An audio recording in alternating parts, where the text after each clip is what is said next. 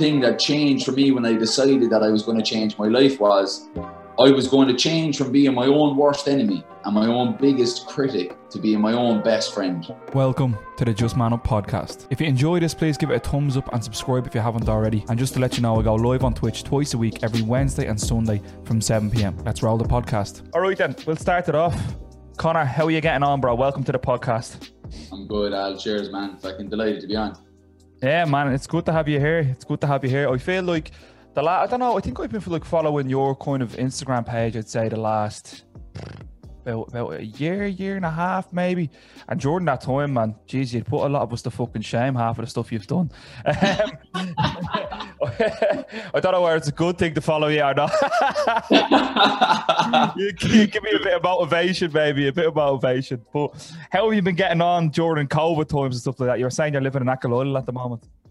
Yeah, man, like since I started this like journey through my own self-discovery, I've tried to find opportunities in like setbacks that are being presented to me. I found that I was just being hit with setback after setback, especially in the last year, that I said, look, I'm either going to have to try and find some way of finding an opportunity in all of this madness, or I'm just going to get engulfed by it and it's just going to burn me up. I'm just going to have too much anxiety. I'm going to have too much negative thoughts. I have to, try and find a way of, I suppose, finding an opportunity in it. So for this lockdown, I found the opportunity was, we myself and my girlfriend went to Achill Island to have a bit of an old wander around, do some climbing, do some swimming, things like that. And I just said to her, I said, let's just move here. Let's just move here for the duration of this lockdown and let's try and, sort something out. And a couple of days later, we were living in the old fisherman's cottage here in Dugard. And it was just, one of those things where it was like, we could be sitting down, in our usual like 5K in our town or whatever the case may be, or we could actually take this opportunity to live somewhere completely different and move to an island. So we did that, man. And I suppose that's just, exactly the way that I've tried to look at these setbacks that we've been hit with over the last year is there's got to be an opportunity there somewhere. Like, that's unreal. That's unreal. I think like it's been a bit of both, hasn't it? It's been kind of, some people are doing really well and some people are struggling. But like, I feel like the last while I've noticed that you kind of have to be doing something. Like you really do. If you're not kind of, if your job's taken away from you or, like your normal daily life is taken away, but you kind of have to be doing something to keep your head right. And fair play to you is just kind of saying, we're going to move here. Like, yeah.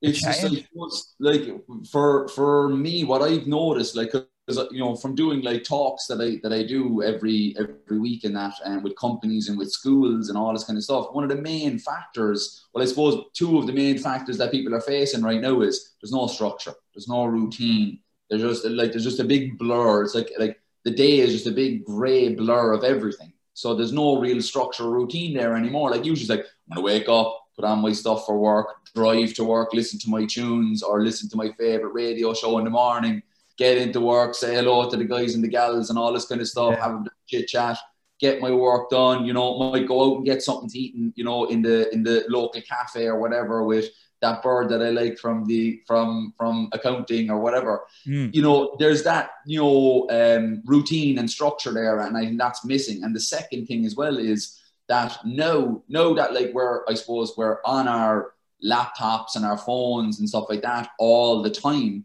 that we're there for work and for our private lives, that our work and private lives are just like, it doesn't match together, and it's because we're using the same tools and the same structures for both. And what I've decided to do, especially, this year, I've been mad busy, thank God, like, man, I'm so delighted to be so busy, but with that, it presents that challenge, and that challenge is I have to separate Conor's life from Conor's work. Do you know what I mean? And that's one of the big things that I think will and has caused me some food for thought. Just to stick my flag in the ground to go, this is Conor's fucking life. And I'm not just working, and melding them into the other, like. Yeah, I found that hard, to be honest. That's probably one thing I found the most difficult this year is because I'm working from home at my desk. So I'm a youth worker, that's my job. So I'm working from home at my desk. And then obviously I'm doing Just Man Up on the side. So if I'm editing a podcast, editing, I don't know, a YouTube video, if I'm doing a live stream, whatever I'm doing, I'm at the desk. Do you know what I mean? And it's very hard. Like sometimes I could get a phone call from work 8 o'clock at night and I'm at my desk then. Do you know what I mean? Again. So it's very hard to get away from that. So I think it was the first lockdown I done something well, not something similar to you, but like I changed my routine. I completely like reshaped it to being away from here. I was cycling to the coast every day. Look, I'm lucky. Like I'm very close to the coast. Like a 20-minute cycle. So every day I was out on the bike to the coast. But then when it started getting, a little bit rainy and it's getting a little bit cold, Alan was like, nah, fuck that, bro. Stay in bed. That's not worth it. But within the last couple of weeks, fuck it, hail, rain or snow, man, I'm back out again cycling because I love cycling. You know what I mean? It's great for the head. It's great getting away from the computer and stuff. But when you're looking at you and stuff like that, like it seems like you've kind of went on like a serious shift. I've listened to your earlier podcasts and stuff like that where you talk about your upbringing, your teenage years and all like that.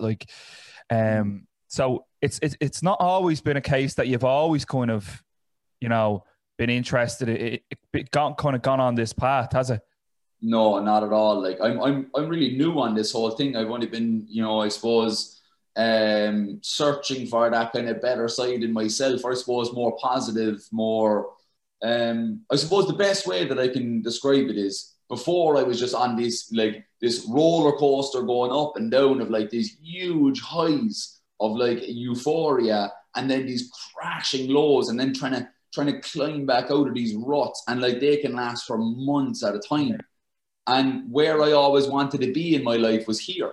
I just wanted to be I wanted to be in the middle, let's say. I wanted to be, I wanted to have calmness. I wanted, I suppose, to have the ability to cope and adapt with things that were happening in my life, not to be, held at ransom by the good things or the bad things that happen in my life. So when the good things happen in my life, I didn't want to be shooting up into this fucking absolute, doing backflips and cartwheels around my sitting room and then go and just drop down into the depths of it. I wanted to have the ability to adapt and take both bad and good in my stride, and be able to just, just to have that kind of semblance of being Conor, and that was it. And that's what I've been on, because beforehand, like I was very much dictated by the external, I was dictated by if there was some good shit happening in my life at that time,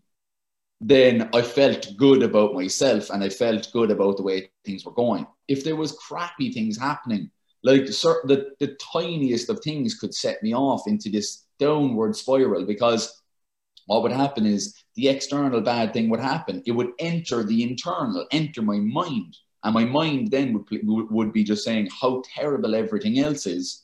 And it would just drive me downward. And then it would nearly need like some sort of external good stuff to pull me back out of that again. So I was very much dictated by like what was going on in my life more than, what was actually, what I was actually thinking about it. So that's what was one of the major changes for me, because, look, it was a time in my life for a long time where I was just looking at different areas of life. I was looking at areas of life differently. I was very much money driven. I was very much like partying, socializing, all of those things were top priorities of mine. And when I realized that, when I simplified my life and I simplified the way that my actual life was going, it also simplified and uncomplicated my thoughts as well. So it's been a huge journey, I suppose, so far, and I'm still on it. I'm still there. Yeah. How did you you say you kind of realized did you just wake up one day and be like, cha-ching, do you know what I mean? Or what what happened? Do you know what I mean? I had hundreds of times where I had that wake up moment and I said, I'm going to change, I'm going to do this and that and do the other thing, and I'm going to lose weight and train, and I'll be vegan and I'll do intermittent fasting and I'll go to mass every Sunday. No, like literally, like I've had those a million times over where I just, I'm going to revamp and revolutionize my life and give up the drink and do all of these things. And it never stuck, because I don't think I was ever looking at the why. I was just looking at the how. I was looking at, how am I going to do it? How am I going to change my life? How am I going to get on this track or get to the point where I'm happy with my life? And when I realized that, but when I was asking how, I was actually asking the world to answer those answers for me, like to answer those questions for me. If you're asking how, like anybody in the room can have an old go at what the answer is, you know? I said, how am I going to change my life? Someone might say, oh, you could change your diet, or oh, you could get to bed earlier, or oh, you could, do this, that, and the other. You could exercise, whatever the case may be. But if I ask myself why I want to change my life and why I want to get onto this path where I'm on that even keel, where I'm just here, I'm in my own body. There's nobody else that can answer that question for me, only Conor. So when I asked that question of like, why do you want to do it? I just realized that I wanted to do it because I knew that I deserved it.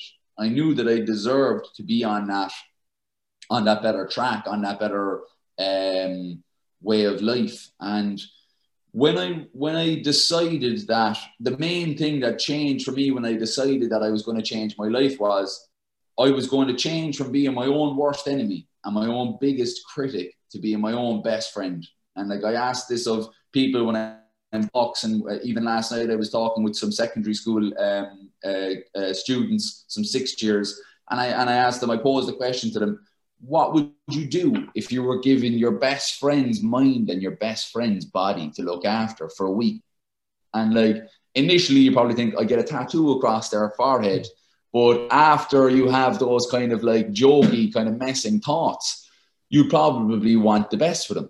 You know what I mean? They're your best mates. Like, you want to look after them. You want to make sure that they're there to have a laugh and a joke with you. And you want to make sure that, I suppose, they're having happy and content lives. And so you probably would make sure that they got a bit of exercise. They got 15, 20 minutes, maybe a walk every day. They got outside.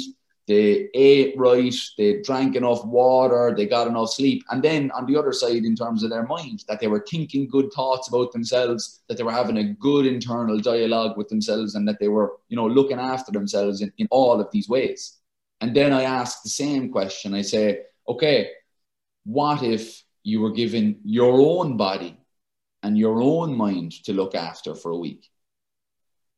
And I think that it's not as natural for us to kind of straight away think, I'm going to, get a bit of exercise. I'm going to look after myself in that way. I'm going to get to bed early. I'm not going to burn the eyes out of my head, between all of the different gizmos and gadgets. You're not straight away thinking, I'm going to think good things about myself. I'm going to have that good internal dialogue. But these are the most important things, because, when you look at it that way, it's similar to when you're getting your briefing when you're getting on an airplane. The flight attendants are telling you, put your mask on first before you put anybody else's mask on. You have to know how to be able to, I suppose, care for yourself internally in your own thoughts and externally through the way you treat yourself. And that makes you better capable then of helping other people. So when I realized that I was actually my own worst enemy, I had very, very low self-esteem. I had such a bad self-view. I needed that external validation from people. I was actually quite sensitive as well to any criticism from the outside, because it would just bolster these thoughts that I had about myself on the inside. So I couldn't really take criticism that would really, irk me. I couldn't take that. And what I actually realized was, if I want to have a better view of myself, it starts with me. It starts with me. It starts with my own thoughts, my own inner dialogue, and being my own best friend. So that's what I've realized over the last 2.5 years is the whole world could stack every single card in the deck against me, but I won't be part of the deck, because I am going to keep that bastion, that part of me that, realizes that I'm here for me. I'm here for Conor. I'm here for what's good for him. I want the best for him. That's my why. Why are you doing it? Because I want to live a better life for me. And I don't want to be up in the clouds, cloud nine, absolutely partying and absolutely having the best time of my life. Or I don't want to be down in the doldrums, you know what I mean, kicking a can down the road. I want to just be. I want to be in that. I want to be in my own body and my own mind, and just be content with day-to-day life. Jesus, that's some powerful shit for 9:20 in the morning. I'm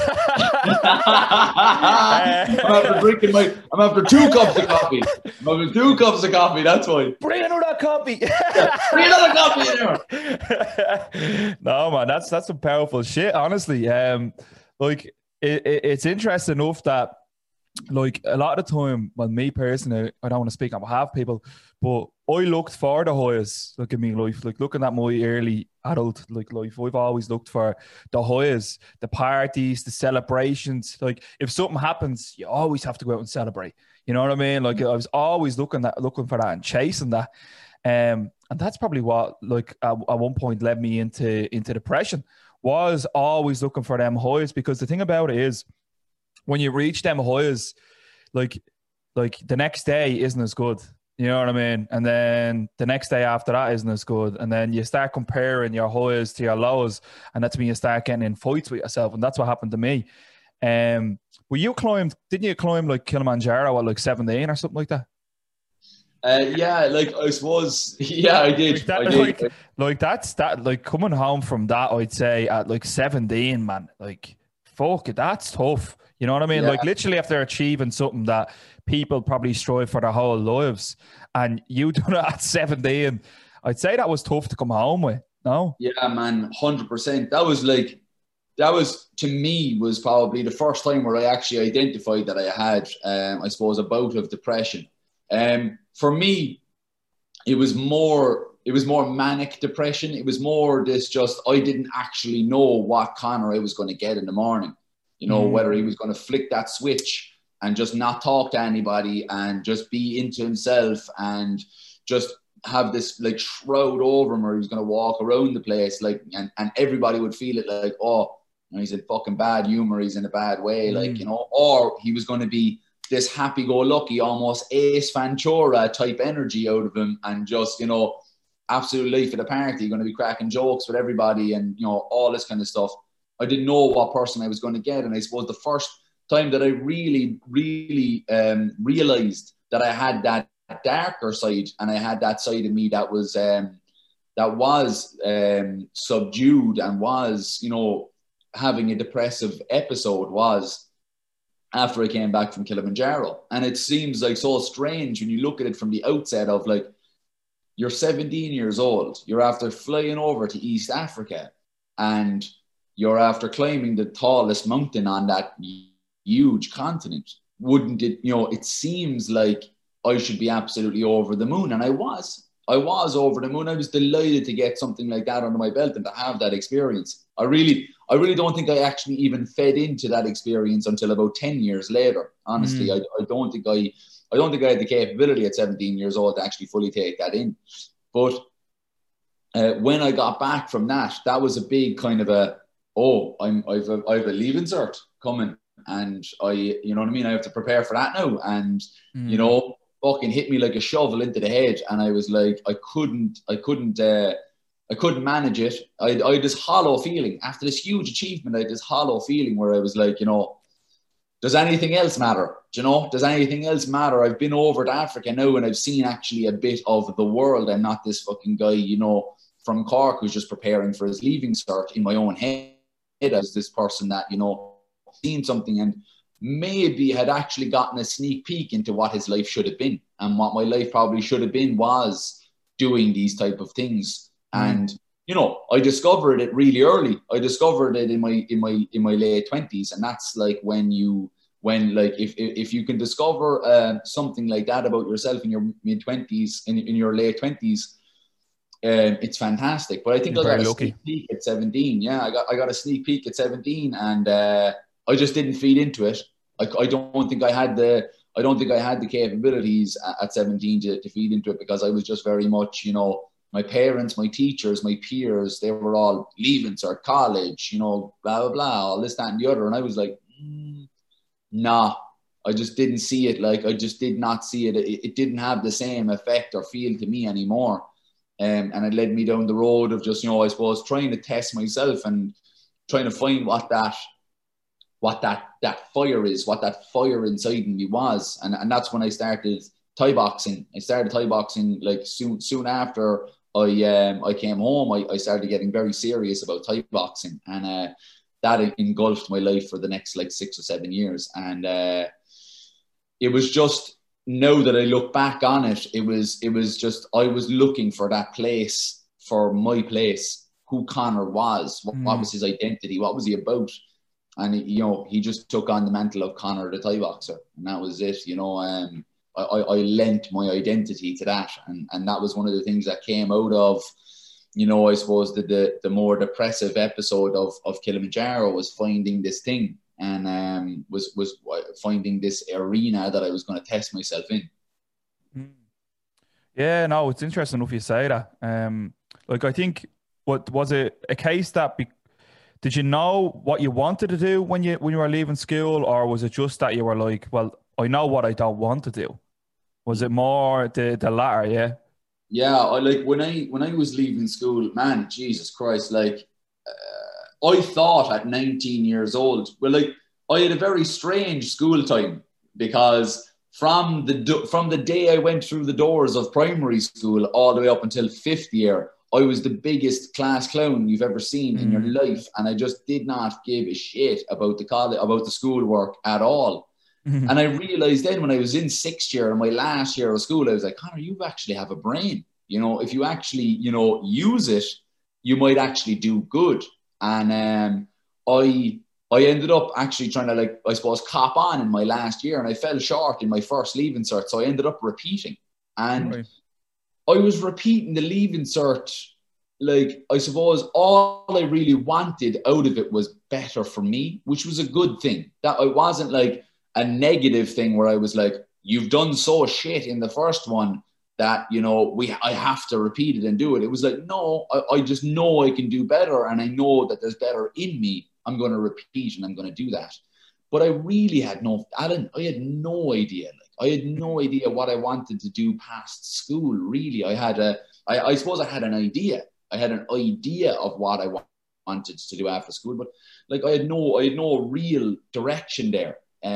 As to, you know, where I was going to go with it. You know, I knew that I was this guy who just loved to push his limits, loved to see what was fucking under there. If he scratched the surface a bit, what was just some of the ugliness, some of the, you know, that part of your that like drags you into the depths. I really liked that part, and I really got to know that part.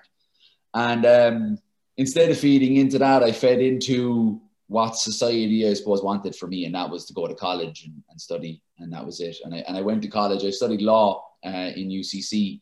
And yeah, I ended up doing the full course, getting a law degree, and never set foot in a solicitor's office for good or bad reasons. Good. So yeah, so I did it, like, the idea of doing it. And like my father always says to me, like, fair play, Conor, for you getting all the way through a law degree with no want or desire to actually be a solicitor or a barrister or anything, you know, fair play. And I say, look, yeah, it's definitely added a feather to my cap of like getting through something and putting my mind to something and concentrating on something. But to be honest with you, Alan, I go back, you see, like, you know, regrets are actually, you know, they're part and parcel of life. And you could say you have the regrets, but everything brought me to where I am now. So 100%. I have to be thankful for it. You know what I mean? I have to be thankful for every aspect of my life. I could say, look, if I sat down with 19-year-old Conor and I said, what the fuck do you want to do?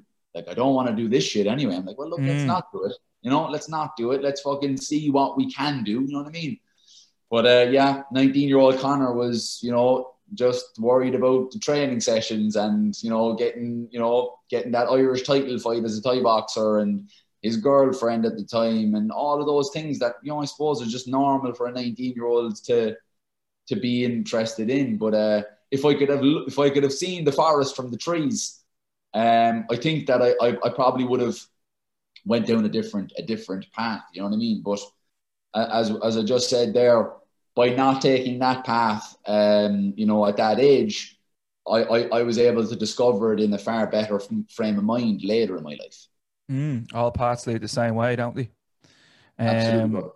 But I think when you come out of school, it's very hard to know what you want to do anyway. Like for any young person, like when I came out of school, I thought I wanted to be a journalist. That didn't work out. I thought I wanted to work in a bank. That didn't work out.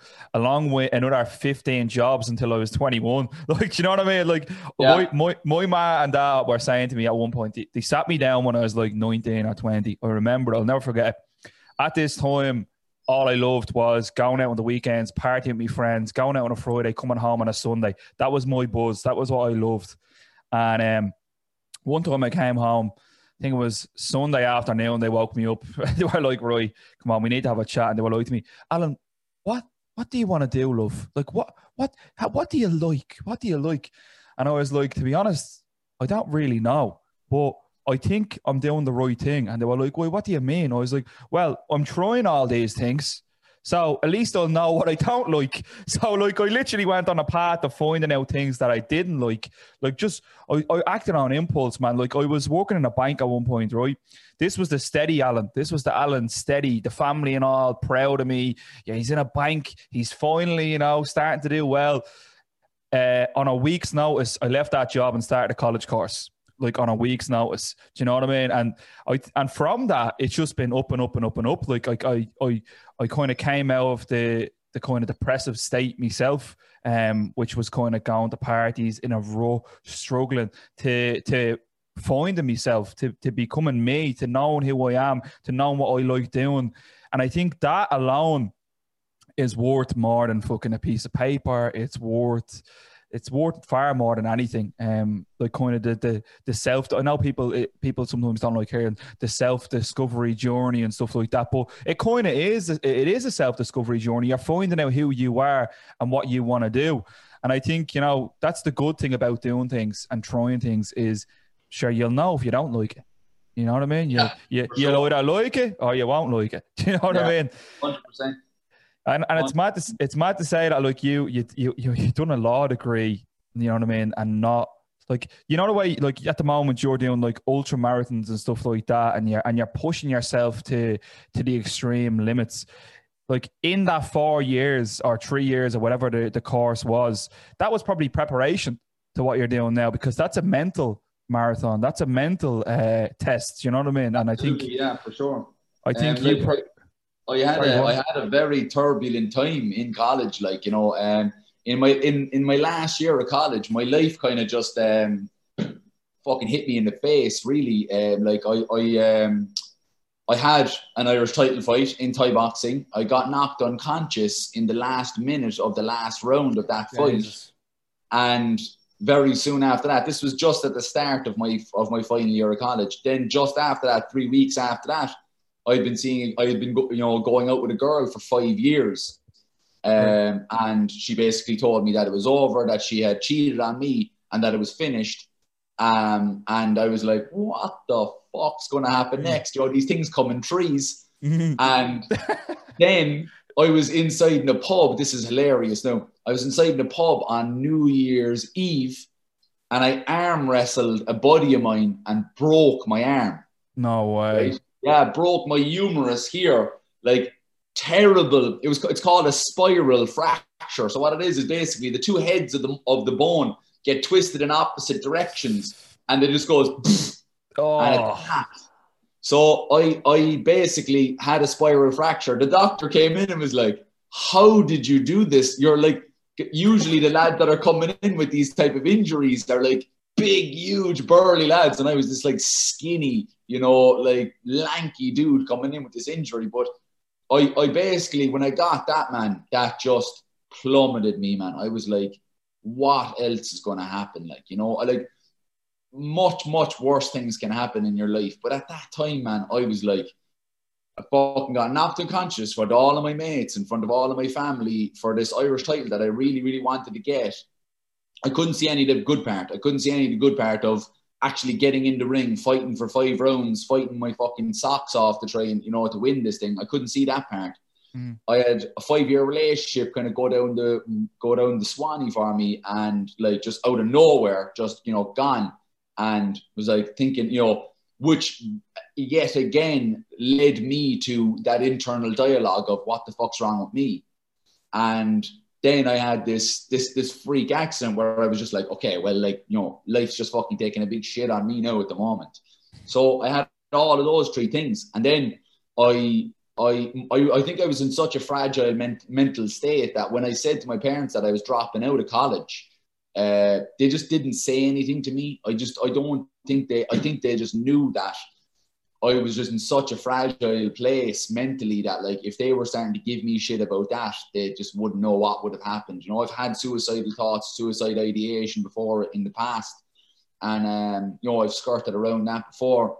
And I think they were just so, you know, worried at that time that they didn't say anything to me. And I ended up just being at home because of the way that the fracture actually was. It was parallel to the radial nerve in my arm. So at any moment, if I jerked it or banged it or whatever, it could have torn that nerve, and I would have lost feeling in my arm. I would have lost the use of my hand for at least 1.5 years, if not my entire life.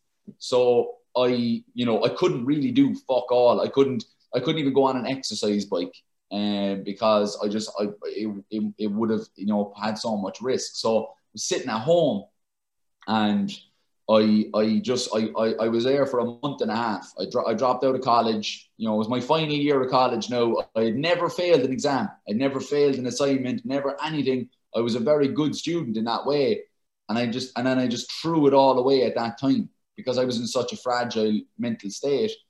And I remember one day I was flicking through TV, I was flicking through the channels, and my mother was in the kitchen, and I turned off the TV and I said, "Ma'am, will you drop me into college there? Because I'm gonna do this. I'm gonna go back. Like I'm gonna do it." Like, so I've been 2 months out of college in my final year. Not one lecture. I hadn't even barely talked to my friends that was in my year, anything. And I just contacted a couple of mates of mine when I first got in. I was there trying to carry my bag and my laptop and all this kind of stuff with a broken arm sling around my neck. And that day I put 14 hours in, and I just did that for about 2 months. I had 2 months until the final exams. I just did 14-hour days every day until the exams came, and I ended up getting an honours degree out of it at the end. So it was one of those times where I look back on that when I think about something that I have to put an awful lot of effort into. I was like, Conor, you were depressed out of your skull. You were in the worst depths of what, you know, of your mental anguish. You were unfit. You were after gaining so much weight. You were, you know, not in a good way, mental health wise or physical health wise. And you got up off the couch and you pulled yourself up. And you got yourself back in, and you ended up getting a really good degree out of it. You can fucking do anything, man. You know, I can fucking do anything. If I set my mind to anything, I will be able to do it. It might take me a fucking long time. It might take me, you know, 15 attempts, but I will do it. You know, I will do it. It's if I set my mind to do it, I will do it. And that was a lesson that I learned at that time when I was in school. And sometimes we're not able to see that at the time. We're not able to see that right then and there. And I don't think I was able to see it at 23, 24 years old, you know, that I was able to do these things at 22, 23, sorry, you know. I was like, you know, I never really looked at it in that way. But I remember getting my results from my degree and just fucking hitting the ceiling, like, because I was delighted with the results. And like ringing my father, who was he was living abroad at the time. He was living in Lebanon, and ringing my dad and like saying to him, like, you know, I got a fucking 2-1, Dad. Like, got a fucking 2-1. Like, after all this, you know, after all that turbulence in the last year. And he was just like, you know, like how class is it that you still were able to do that after the shit that had been thrown at you at that time. And I realized that, like, you know, when I was discovering that aspect that I was talking about earlier about being my own best friend. I was like, yeah, I'm just fucking, if I be my own best friend, like at that time I was my own worst enemy. If I be my own best friend, what the fuck am I going to be able to do? So it was a great learning curve for me. Like, Yeah, that sounds unreal, man. Really does. Look, I was talking to Jamie J. Carr on my last podcast, and he said something similar. He says that like his journey that he's on, he knows no matter what happens, no matter what path, no matter whether a wall comes up on his road, no matter if there's a roundabout, it might take me longer to get around it, but you better believe I'm getting through it and I'm getting around it. Do you know what I mean? And I think a lot comes from like shit happening in your life. There's a lot to be said for like, you know, just like having a shit like a shit time in your life. Like that whole thing of you literally like coming in trays, man. Talk about fucking like right then, that is a time to beat yourself up. Do you know what I mean? If there's ever a time to beat yourself up, that was the time. Do you know what I mean? 3 things. So one of the things, the Muay Thai, that was probably one of the things that made you feel good, taken away from you. You had the girlfriend who was probably, you know, a nice comfort, a nice something to be around, a person who you trusted, taken away from it. You know what I mean? You kind of had a right to feel shit in that time, but it took some I don't know, some courage, some man to pull yourself back up again. And I at remember least going back in, man, and it was like everything that I had to do. This is like a skill that I still pull upon today. Is like when I first got back into college, boy, and I asked people for like the notes and the handouts and all this stuff that I had to print off. It was just like this high, man, and I was like, what the fuck? And reading lists of books and everything, like, you know. And the thing about it was, because I was so late to the party in terms of, getting serious about my last year, I was actually super early in the preparation for exams. Usually people, you know, start their exam month, you know, a month before. And I was starting a month before. So I was able to get all the books. I was able to see, you know, have all the books that I needed at that time. They were all there in the library, like, you know. So there was just that fortune there that I was able to go, well, look, I'm fucking late in the year, but I'm early for study. Let's just try and fucking make the most of it. So what I fucking did was, okay, what's step one? Like, you know what I mean? Mm-hmm. If you've got 1,000 steps before you actually sit the exam, what the fuck is step one? And I'm telling you, man, identifying that first fucking step in any process is the biggest fucking, the biggest helper that you can fucking imagine when you're trying to do something new. Is just like, okay, what's step number one? And then step number one was just drawing up what I was going to do that day. You know what I mean? And it was like, and when I started, I wasn't like, I'm going to lay down 8 hours of work. Even, you know, I ended up doing hours and hours of work. But what I did, I just laid out, 20 minutes of what I was going to do. And that 20 minutes laid into another and another and another. And it just kind of went from there. But it's just fucking, man, when I was sitting there and like, I still had the sling on. So it was hard to even, like, luckily it was my right arm and I'm left-handed. So I was able to write. Right, yeah. And so I was able to write, but like even pulling things out of my bag and even eating my fucking lunch was a bit of a trek, you know what I mean? So, but man, it's like, yeah, as you said, those kind of shittier times, like they pull the best out of us. If we are in the position to do that, it was pulling the worst out of me for months. It was pulling the worst out of me for 2 months straight. And I really just could not see the light. I could not see the light there at all. Like, and I don't know what it was, that fucking eureka moment, but I think it is that thing that's deep down in my psyche that Conor wants the best for Conor, like, and he at the end of it all, I think we all want the best for ourselves. Sometimes we can't admit it, or we can't see it, or the internal dialogue doesn't match that and we're just beating ourselves up. But, if you want the best for yourself and you go out looking for that, you're going to get it. What do you think pulled you off the chair? Like, what do you think it was? Was it an act on impulse? Was it, fuck, I have nothing else to do? What do you think? I think I just saw me sitting down and watching the TV and just thought, this is just not going to be my life. You know, I just don't want this to be my life. Like, you know, I knew I had something. There was something in me, as there is in all of us. There is that great spark in there.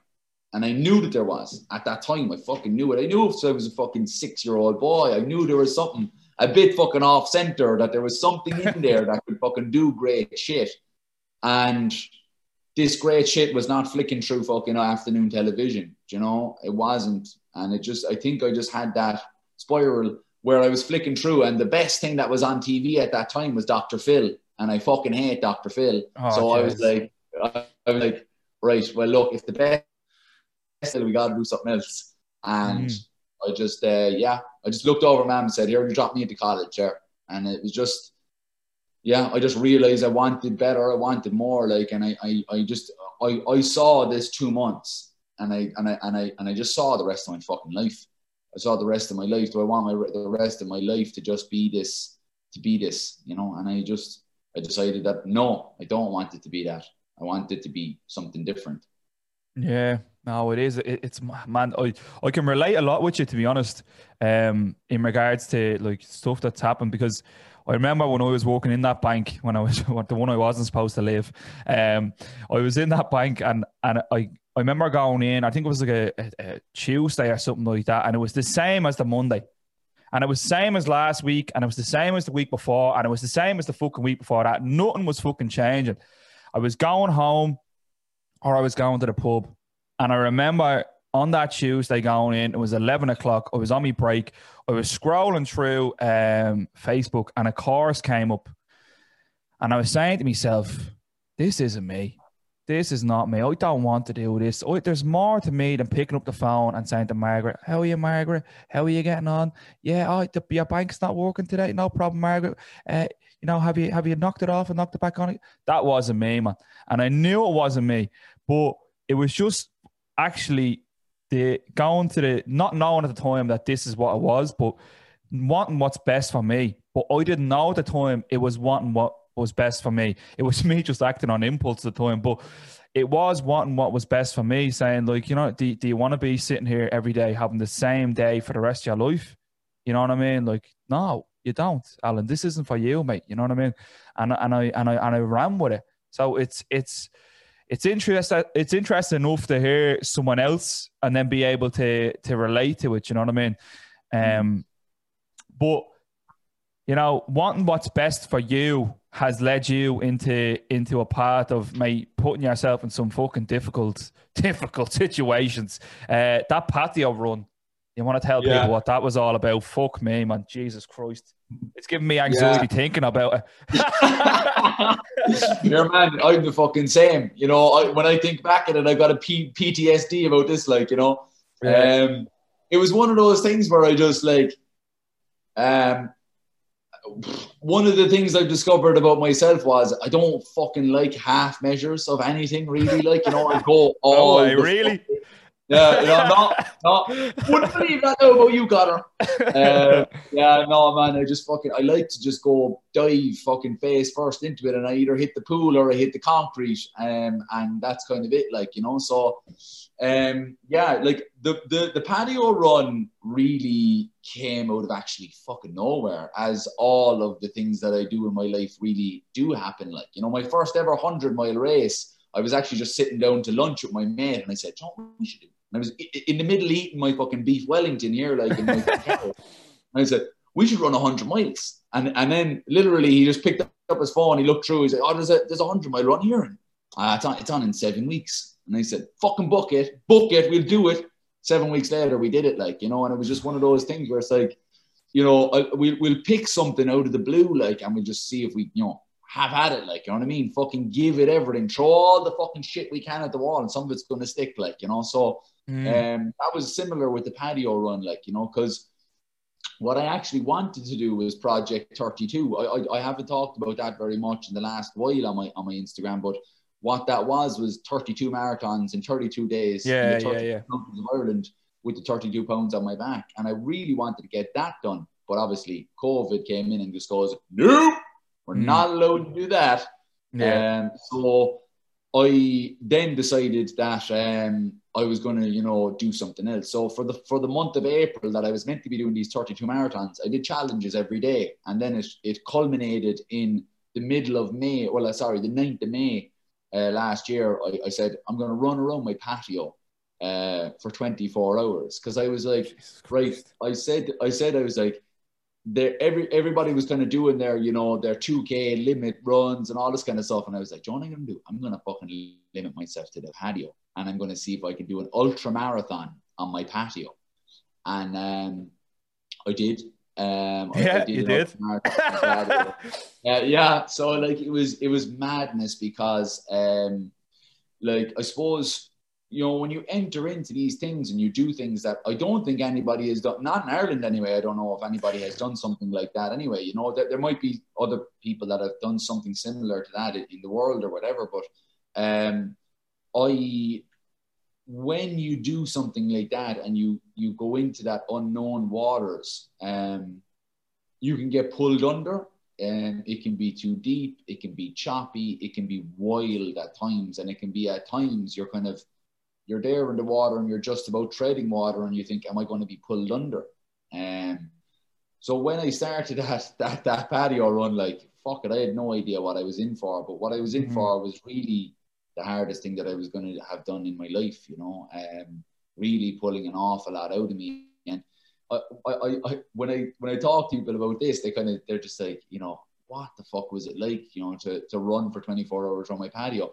To be honest with you, the first 22 hours were actually okay. They weren't the best. They were okay. But the last 2 hours were fucking hell. Like, they were the worst, because the way I done it, super smart of me. I started at noon on the Saturday and I was going to finish noon on the Sunday. Super smart in May. And it was so fucking hot those 2 days. So by the time, I had the whole day of Saturday in the sun, baked to death, like just sweat and sun cream and just grime all over my skin and all through the night, trying to wipe off my face and stuff like that. It was actually the funniest thing ever. Was at a part of this race, I asked my dad to bring out a damp cloth, a cold, damp cloth, like at around 9 o'clock on the second day. And I was like, I had this cloth and I put it to my skin and I was like, oh my fucking God, like, could you have found a rougher cloth? Because like, this is the roughest. This was like steel wool. This was like the worst cloth. I rubbed my cloth. It was like I was rubbing skin with it. The fucking end of my boot. I was like, took skin off your face. I was looking at my dad. I was like, "You trying to take the fucking skin off my face?" It was the funniest thing ever. But it actually made me laugh. How rough and disgusting and terrible this thing that I thought in my mind was. Oh yeah, nice cold, nice cool cloth now will just really freshen me up now, get myself ready for the last couple of hours.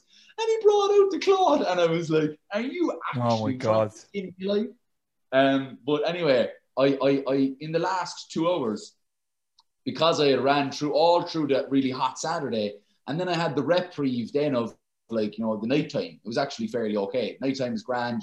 It was actually kind of soothing because there was nothing really happening. Like, it was just fucking, 2, 3, 4 o'clock in the morning during the lockdown. There's no cars even off in the distance. It's just pure quietness. And like, I live on a quiet country lane back home, like, in Cork, and just kind of fucking grand. It was actually fairly okay. I was trying to be at peace with myself. Yeah, I was really sore and I was hurt and I was tired. My back was really sore actually. But then sunrise happened and it's May, so sun came up at around 6 o'clock or whatever, and it started to get really warm again, and I was really tired, really fatigued. So even the heat at 7:30, 9 o'clock was actually fairly bad. And were you eating? Were you eating during this? Like, I was eating. Yeah, I was eating as much as I could, really on the go. Like, you know what I mean. I was stopping every 2 hours to have an 8-minute little break. So I was having a little break for 8 minutes just to kind of fucking eat some food if I needed any medical attention, like if I needed strapping up or I needed to take some Nurofen or something like that, because my throat started to close up because I was eating so much, and my body just probably thought I was fucking dying or something, because it was just like it was closed and my glands were swelling up, and it was making it kind of difficult to breathe. So sometimes I have to take Nurofen or whatever just to kind of see if I can get my throat to open up. And so when the last 2 hours, it was fucking really fucking hot, like so hot. It was like, I think for the rest of that day, it wasn't even that hot, but it was really warm. I don't know why, especially the last hour, but I got really bad sunstroke.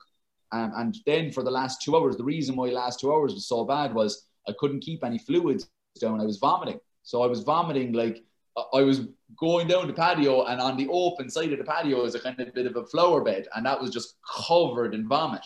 Because I was just like going, just getting sick, and then going around my loop and coming back around to the flower bed, and I couldn't keep any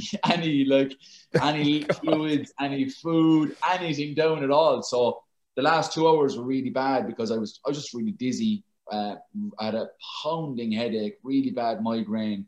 I was sunburnt. I just, it was just very tough.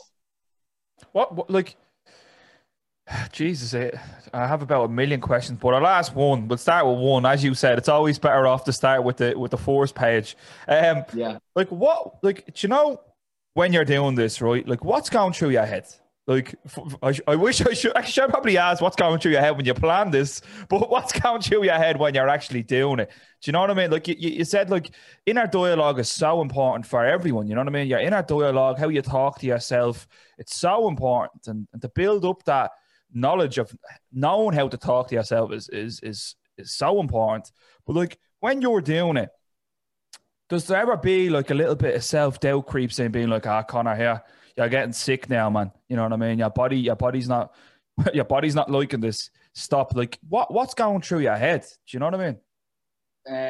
Well, for the last 2 hours, it was a kind of a different dialogue, really, because I'll go through that last 2 hours more than, right, and then I can go through the whole thing. But in the last 2 hours, I said to myself, I was like, all right, there is no such thing as the past or the future. It doesn't actually exist. The past is in your brain.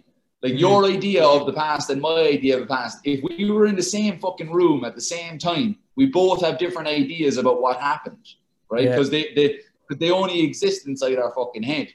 And the future is the same. My idea about what the summer is going to be like is not the same as Alan's, right? And it's not the same as my father's or your mother's or whatever. So they don't actually exist. They're in our brain. The only thing that exists right now is right now. Is I am talking to you on this podcast. That's the only thing that actually exists, is this. My fucking lunch doesn't even exist because it hasn't happened yet. It's in the fucking future. So I said to myself, nothing actually exists right now, only this patio and you and running for the next 2 hours. That's it. It's the only thing that actually is happening, and the only thing that can happen. You know, that's the only outcome that is possible. So I just said, I'm just going to stay and in every minute and every step, I'll just stay right here, right now. I won't let myself drift into how it's going to feel when I stop or how much I've done until now, because that doesn't fucking matter. It doesn't matter how much I've done up until this point, and it doesn't matter what it's going to feel like when I finish. It doesn't matter. What actually does matter is this next step, this next turn, this next step, and this next turn, and turning and turning and turning. That's the only thing that actually exists. So the only fucking thing you were put on planet Earth to do is run this patio. And that's kind of how I got through the last 2 hours. What this was an exercise in, Alan, for me, was self-accountability. Because nobody would ever know if I stopped. If I stopped and just took it fucking easy and took a break for 3 hours in this whole 24-hour run, no one's going to know. No one would know because no one was seeing it.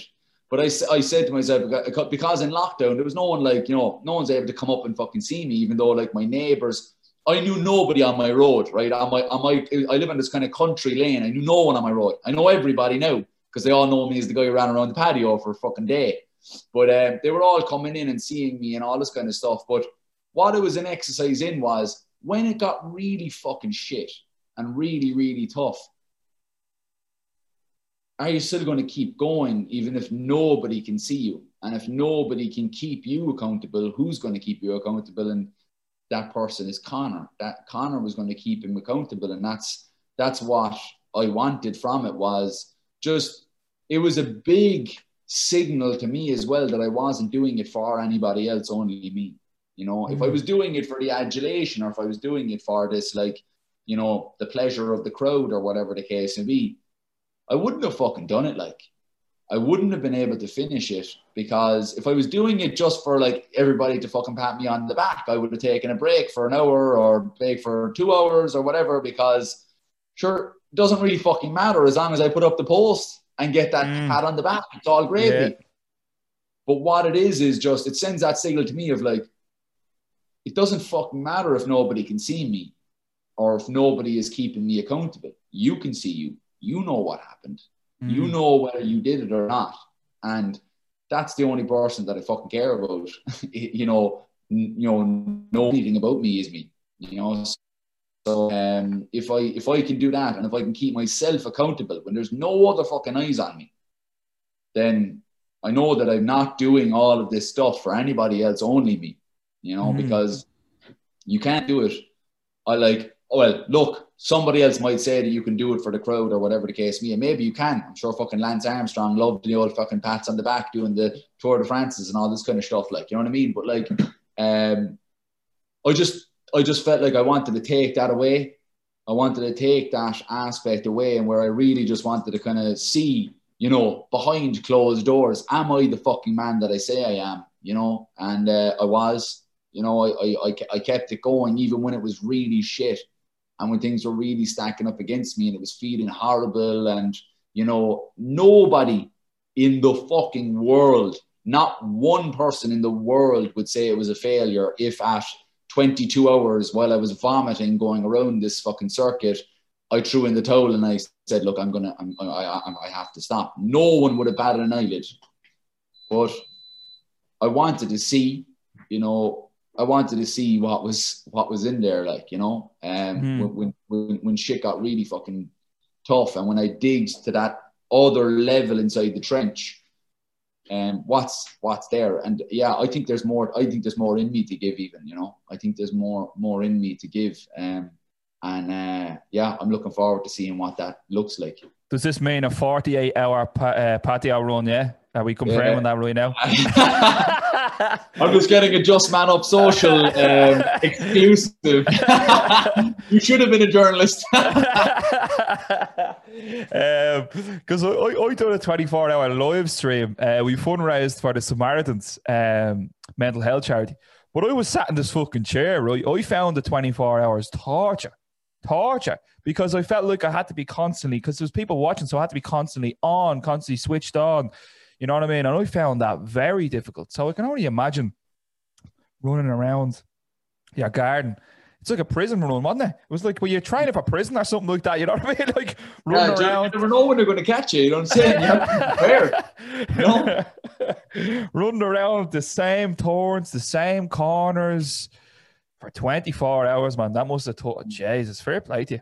Honestly. Yeah, it's so mad, because like the distance, I covered 82 kilometers, right? So it was a marathon plus 40 kilometers, but it was like, you know, I was running at the start. I was like, I've been running for like, you know, 35 minutes or something like that. And I had done 670 meters, you know. It was like, fuck, man, what's the story here? Like, you know, things are just going so slow. So like, there's not even that, you know, there's not even that buzz of endorphins, you know, of bloom, another kilometer, you know, really too much. You know, you get 2 of them an hour or something, 3 an hour, you know, you're like, fuck, this is really it's a complete exercise in the internal, because there's very, very little external stimulus. There's nothing interesting to look at. There's nothing happening in terms of the watch to, you know, tell you that these kilometers are pinging. There's nothing happening anywhere, you know what I mean? And there's no, you know, I didn't really look at my phone too much, you know what I mean, while I was doing it as well. So like, I would look at my phone, and like I gave my phone to my father, like, to look at the messages. They were all dinging, coming in and stuff. But you know, I couldn't even, you know, read them or whatever the case may be. So there was nothing. There was nothing. It was really just it was like a desert of senses. You know, it was a desert of senses. There was no there was nothing. There was nothing and everything, you know, at the same time. And I really just fucking sat into that nothingness, like, you know. Do you practice mindfulness? You're quite mindful. Like you're quite mindful in your thoughts. Like you're very present. You focus on now. Like you're not worrying about what happened. You're not worrying about what could happen. You're kind of like, do you practice mindfulness or anything like that? Or is your running kind of your mindful? Suppose, you know, just like everybody else, there's lots of times where I'm not, Joe, where I'm not practicing that I am. I do catch myself, you know, thinking about the future and things like that. But for the majority of the time, I do like to live the day. You know, I do like to live the day that's ahead of me, and that's it. Like, you know, like when I did that marathon run yesterday, to try and get a personal best in the marathon, and I was thinking about. I just wanted to be in the process. You know, I wanted to be in that run and fight, man. You know, in the dirt. Fucking, because it wasn't ideal conditions yesterday. It was really windy and it's quite a hilly course, like to try and get a personal best. And I just knew I was going to have to fucking be like, if I dipped out of it, and I did in the mid 30s kilometers, I dipped out for a little bit, and I just was like thinking about like, oh, when I finish and this and that and all this kind of stuff, and you know, when I stop up, what am I going to do? What am I going to eat? Blah blah blah, all this. And I just was like, whoa, okay. Where like I could sense my fucking pace dropping and dropping and dropping. And I was like, you gotta fucking be in here and fucking fight, because it's like someone's throwing jabs at you. Like, you know, you have to be there and fight your own mind. You know what I mean? And that's what I just wanted to do. Was just fucking be in that moment. Like, you know, be there. And it's hard sometimes to be there, you know, all the time. You know, I think that. Especially now, you know, it's a very challenging time that we find ourselves in with this uncertainty, you know. And like people pull this this whole thing of like, you know, oh, like people had to go through World War II and we're just asked to stay inside their houses. But like, as well, like, you know, you think about like something like World War II, it like pulls the community together. Yeah. You know what I mean? Unified everybody, you know what I mean? And it just like, it created kinship and brotherhood and sisterhood within nations. You know what I mean? Yeah, the people were getting pulled apart, and you see some of the worst atrocities in human history, but you also see some of the fucking most beautiful humanity in it all. And there's something we're fighting against. You know, there's something that we're pulling together for. Do you know what I mean? And and there's kind of, you know, there's ends in sight, and there's certain, you know, parameters that we can look to, you know, like won battles or a city that's been taken or whatever the case be. It gives us that kind of collective yes, fuck yes, you know what I mean? And we don't have as much of that now. All we have is this, whoa, what the fuck's happening? I don't have a fucking clue. I'm not a virologist and I don't know about vaccines and all this shit. I'm just depending on all the shit that's being, you know, fed to us through the internet. And like, you know, in that time, it is hard to live our days. But yeah, like I do try to be in the day, you know what I mean, and be in the time. Look, fucking man, I get swallowed up on the phone just like everybody else, you know what I mean? But I do like to be in the day and be in the process and be in the now, because if I start drifting forward and start thinking about the future too much, I miss the process. I miss what's actually fucking happening, like, you know what I mean? And I miss what the day actually brings. And yeah, it's very nice to just to be in my own day and make my own day. And if there's certainty, and if certainty and structure are a rarity right now, it means I have to create some for myself, and I have to create that present for myself, that present time for myself. So, and I do that with just by doing certain different things for myself. Like now, after I get off this call with you, I'm going to whip out the yoga mat and the foam roller. I'm going to do a bit of mobility work just to recover from yesterday. And I'm just going to have that time to myself, and I'm just going to be in it and be there. I might listen to a couple of tunes and things like that while I'm doing it, but I'm just there, right there and then. And I just really just enjoy that time, because it's just, like I said there, with that blurred lines of all these, you know, the grey area, that area isn't grey. That's Conor. That's like my life. And whatever about anything that happens during the day, or what happened, you know, yesterday or during the night or whatever, right there and then in that time is Conor's time, you know what I mean? And I think that's fucking super important right now, is just to have our own time for ourselves, not flicking through the phone as much, or not, you know, doing whatever, but just having that fucking time to, you know, do your mobility, get outside, Switch off. Run. Yeah. Do you know what I mean? Yeah, 100%. And I know you don't want to look to the future, you know, look into the future, but what's next for you? What have you been doing? I know you're running the podcast and stuff like that. Flip the script. Yeah, I suppose it's just what I want. Like, I have goals. Like, you know, I do plan things in the future. For me, when I talk about being present and not being in the future, it's not that I don't make plans or that I don't have a plan. It's just that I, in your time, you like being in your time.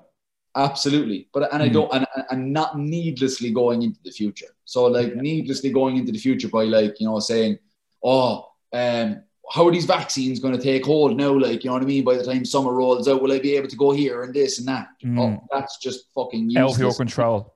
It's out of my control, and that's the type of future I don't dip into. Whereas the future that I, you know, yesterday's past was once my future. You know, yesterday, you know, when I did that marathon, that personal best attempt, that was my future. And I would think about certain aspects of that, but I had to be in the present to get there. I had to be in the present process to get there. So what's kind of in the future for me now is just kind of, I suppose, leaning into more of the positive aspects of my life, leaning into my running, leaning into the podcast, leaning into discovery, leaning into reading books, finding out more about the world and myself. And doing those things kind of generally lead me down the line of doing fucking shit like the patio run and all this kind of stuff. You know what I mean? It leads me down this. I feel like my life is like, do you ever go to one of those Halloween houses? You know, when you like go through the things and shit like pops out at you and scares you and stuff. Yeah. So they scare the shit. That's kind of like the events that happen in my life. They kind of pop out, they scare me, and I go, yeah, fuck it, I'm doing that. Do you know what I mean? So that's what I'm going to do. I'm just going to keep just being my own best friend, boy. That's the main gig. Like, fuck it, man. Like, throughout my day to day, I still have those aspects of, let's say, the Conor of the past. I still have those anxieties. I still have certain insecurities in my life. I still have, you know, those thoughts that creep in. But what happens now is I'm just in a far better position to deal with them when they do come in. You know what I mean? Yeah. Like, you know, and that's the thing. It's like, I'm not going, like, if I, you know, fucking kneel down and fucking just got curled up into a ball the first time that I got an anxious thought, and thought, oh Jesus, I meant to be done with all of this stuff. No, I don't think anybody's ever done with those kind of thoughts. You know what I mean? It's part of human nature. But what has happened is I've just gotten a sharper tool set to actually deal with them once they come in, and putting that shroud of being my own best friend, and sometimes calling yourself out on your own bullshit as well, because you can bullshit yourself about loads of different things and really give yourself a hard time and be that big fucking critic and your own worst enemy. And sometimes you kind of go, hold up a fucking second. You know, you're actually doing really fucking good. Like, you know what I mean? Especially with what's going on at the moment and things like that. It's fucking, you know, we spend an awful lot more time with ourselves and not with other people. So, you know, we're with ourselves for 24 hours a day. It's the only person we're with 24 hours a day. So we might as well, you know, be comfortable with that person. So, a lot of the time I'm calling myself out on my own bullshit, and I'm realizing that, you know, fuck it, man, you know, give yourself a break. And by doing that, it leads me down positive routes. And it only can lead to positive things happening in my external world, in my work, in my running, in my relationships, all of those things. So yeah, it all starts from just like inside my own fucking head, and then it spills out then into the real world. Yeah, no, 100%, man. I think a lot of people, like, everybody has mental health. Every single person on this planet, no one's immune to it. I think one thing is that you learn a skill set and you learn things that can help you deal with shit when shit pops up, because shit pops up every day in everyday life. You know what I mean? And it's how we deal with it and how we overcome it. And if that means running around your back garden for 24 hours, then fair fucks to you.